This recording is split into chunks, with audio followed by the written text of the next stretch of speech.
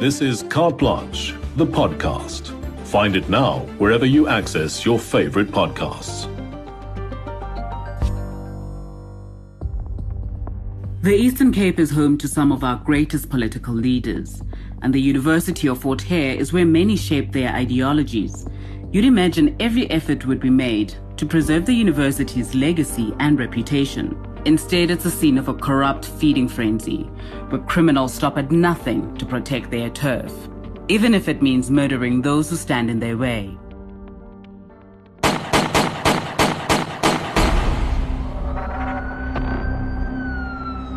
The VC's bodyguard was shot and killed after dropping off Buhlungu at his residence on Friday. On the 6th of January, 8:45 at night in the town of Alice in the Eastern Cape, a 51-year-old man, Mboneli Vesele, was shot dead, execution style. The fatal shooting of his bodyguard, Mboneli Vesele, earlier this month. Vesele had been appointed as bodyguard to the university's Vice Chancellor, Professor Buhlungu, after death threats and an attempt on the professor's life. But Vesele, a father and breadwinner, was gunned down outside the Vice Chancellor's residence in Alice. The bullet that ended his life was believed to have been intended for the VC. But this wasn't the first murder to rock Fort Hare.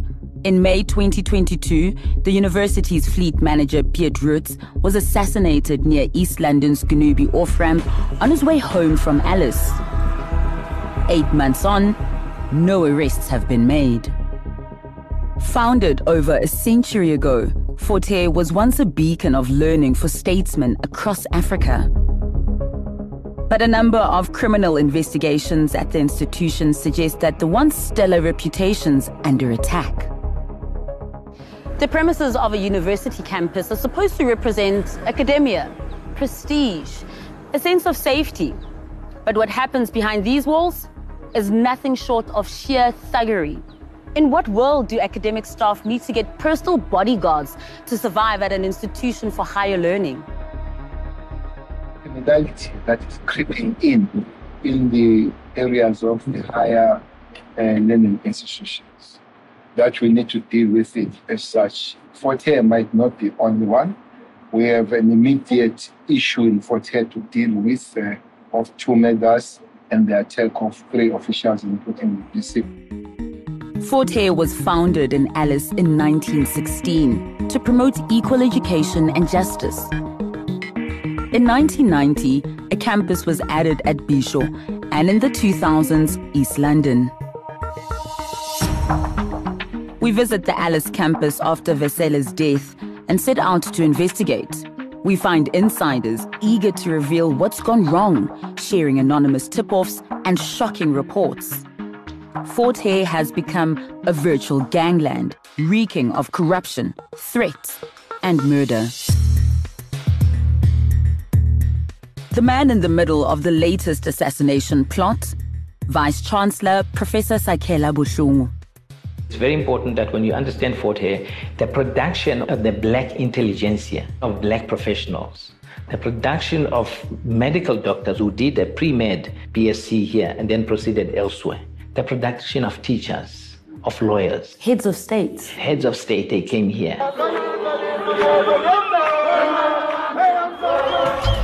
After 2016's volatile fees must fall protests, a university colleague asked Buhlungu to consider joining Fort Hare as Vice Chancellor and Principal.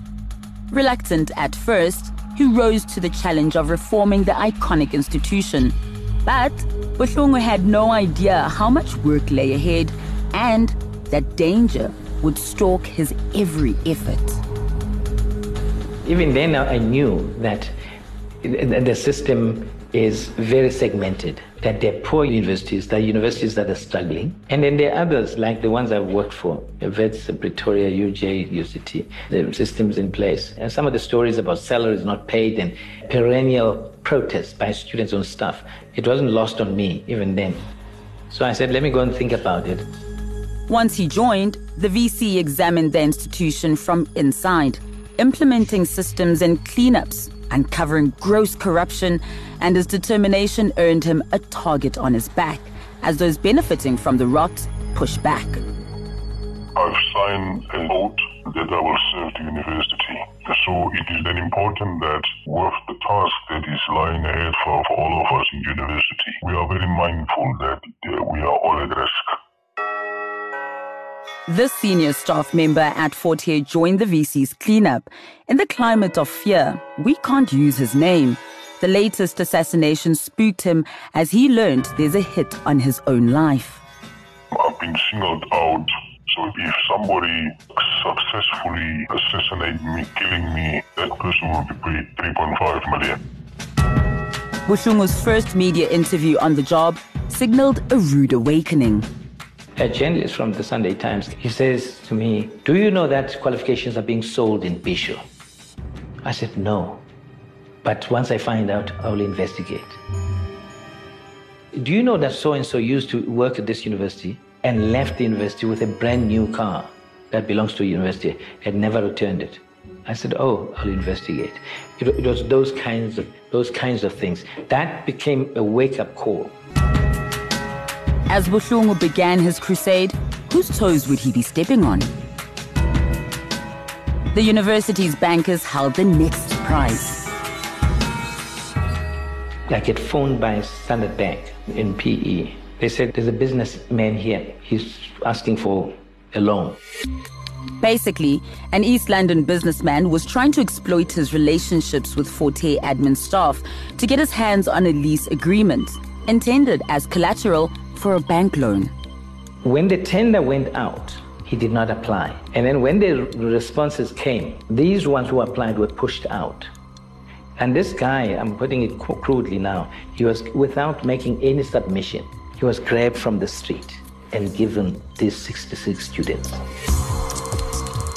The bank asked the VC to confirm the lease, which he then realized had been forged.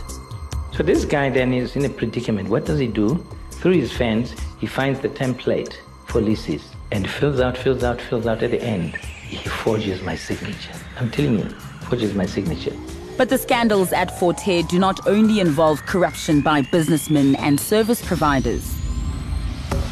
The trail of internal investigations continues, suggesting that prominent politicians and senior government officials have benefited from the university's mismanagement for years.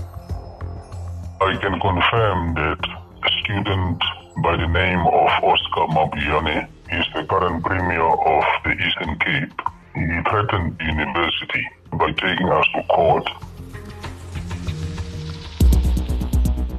A report that the university prepared for the Special Investigating Unit shows that Eastern Cape Premier Oscar Mabuyane didn't meet the minimum requirements for a master's degree, and yet Fort Hare staff had enrolled him. Some of them threatened to take us to court. We said, right on. The Premier of the Eastern Cape threatened to take you to court. We say to everyone, we say, right on, send it to court. He says it's defamation of character. No. There's boxes of information. And we know that some of those people there in that group also tried to launder. They didn't have the requisite. They jumped into the MA. They were in the process of laundering that registration. Mabuyane told local media that he was taking Fort Hare to court over deregistering him. But Vice Chancellor Buhlungu insists that the group of master's students were deregistered because they were trying to use invalid masters to get doctorates. Responding to our questions through his spokesperson, Mabuyane declined to comment. But Mabuyane's master's admission was not the only questionable one. The leaked internal report for the SIU shows that Nokolo Kivit, Deputy Minister of Public Works and Infrastructure and a former Eastern Cape Premier, had not met the requirements to proceed to do a master's degree. Responding to our questions in writing, Kivit rejected the allegations and defended the masters she got from Fort Hare. The investigation trail on fraudulent qualifications led us back to former head of Department of Public Administration and PhD supervisor Edwin Ijeoma. Ijeoma is currently standing trial at the Zwelitsha Magistrate Court in Bisho on charges of theft, monetary fraud, admission fraud, citizen fraud, and bigamy. The investigation found he fabricated his own undergrad qualifications from Nigeria, which invalidates his PhD.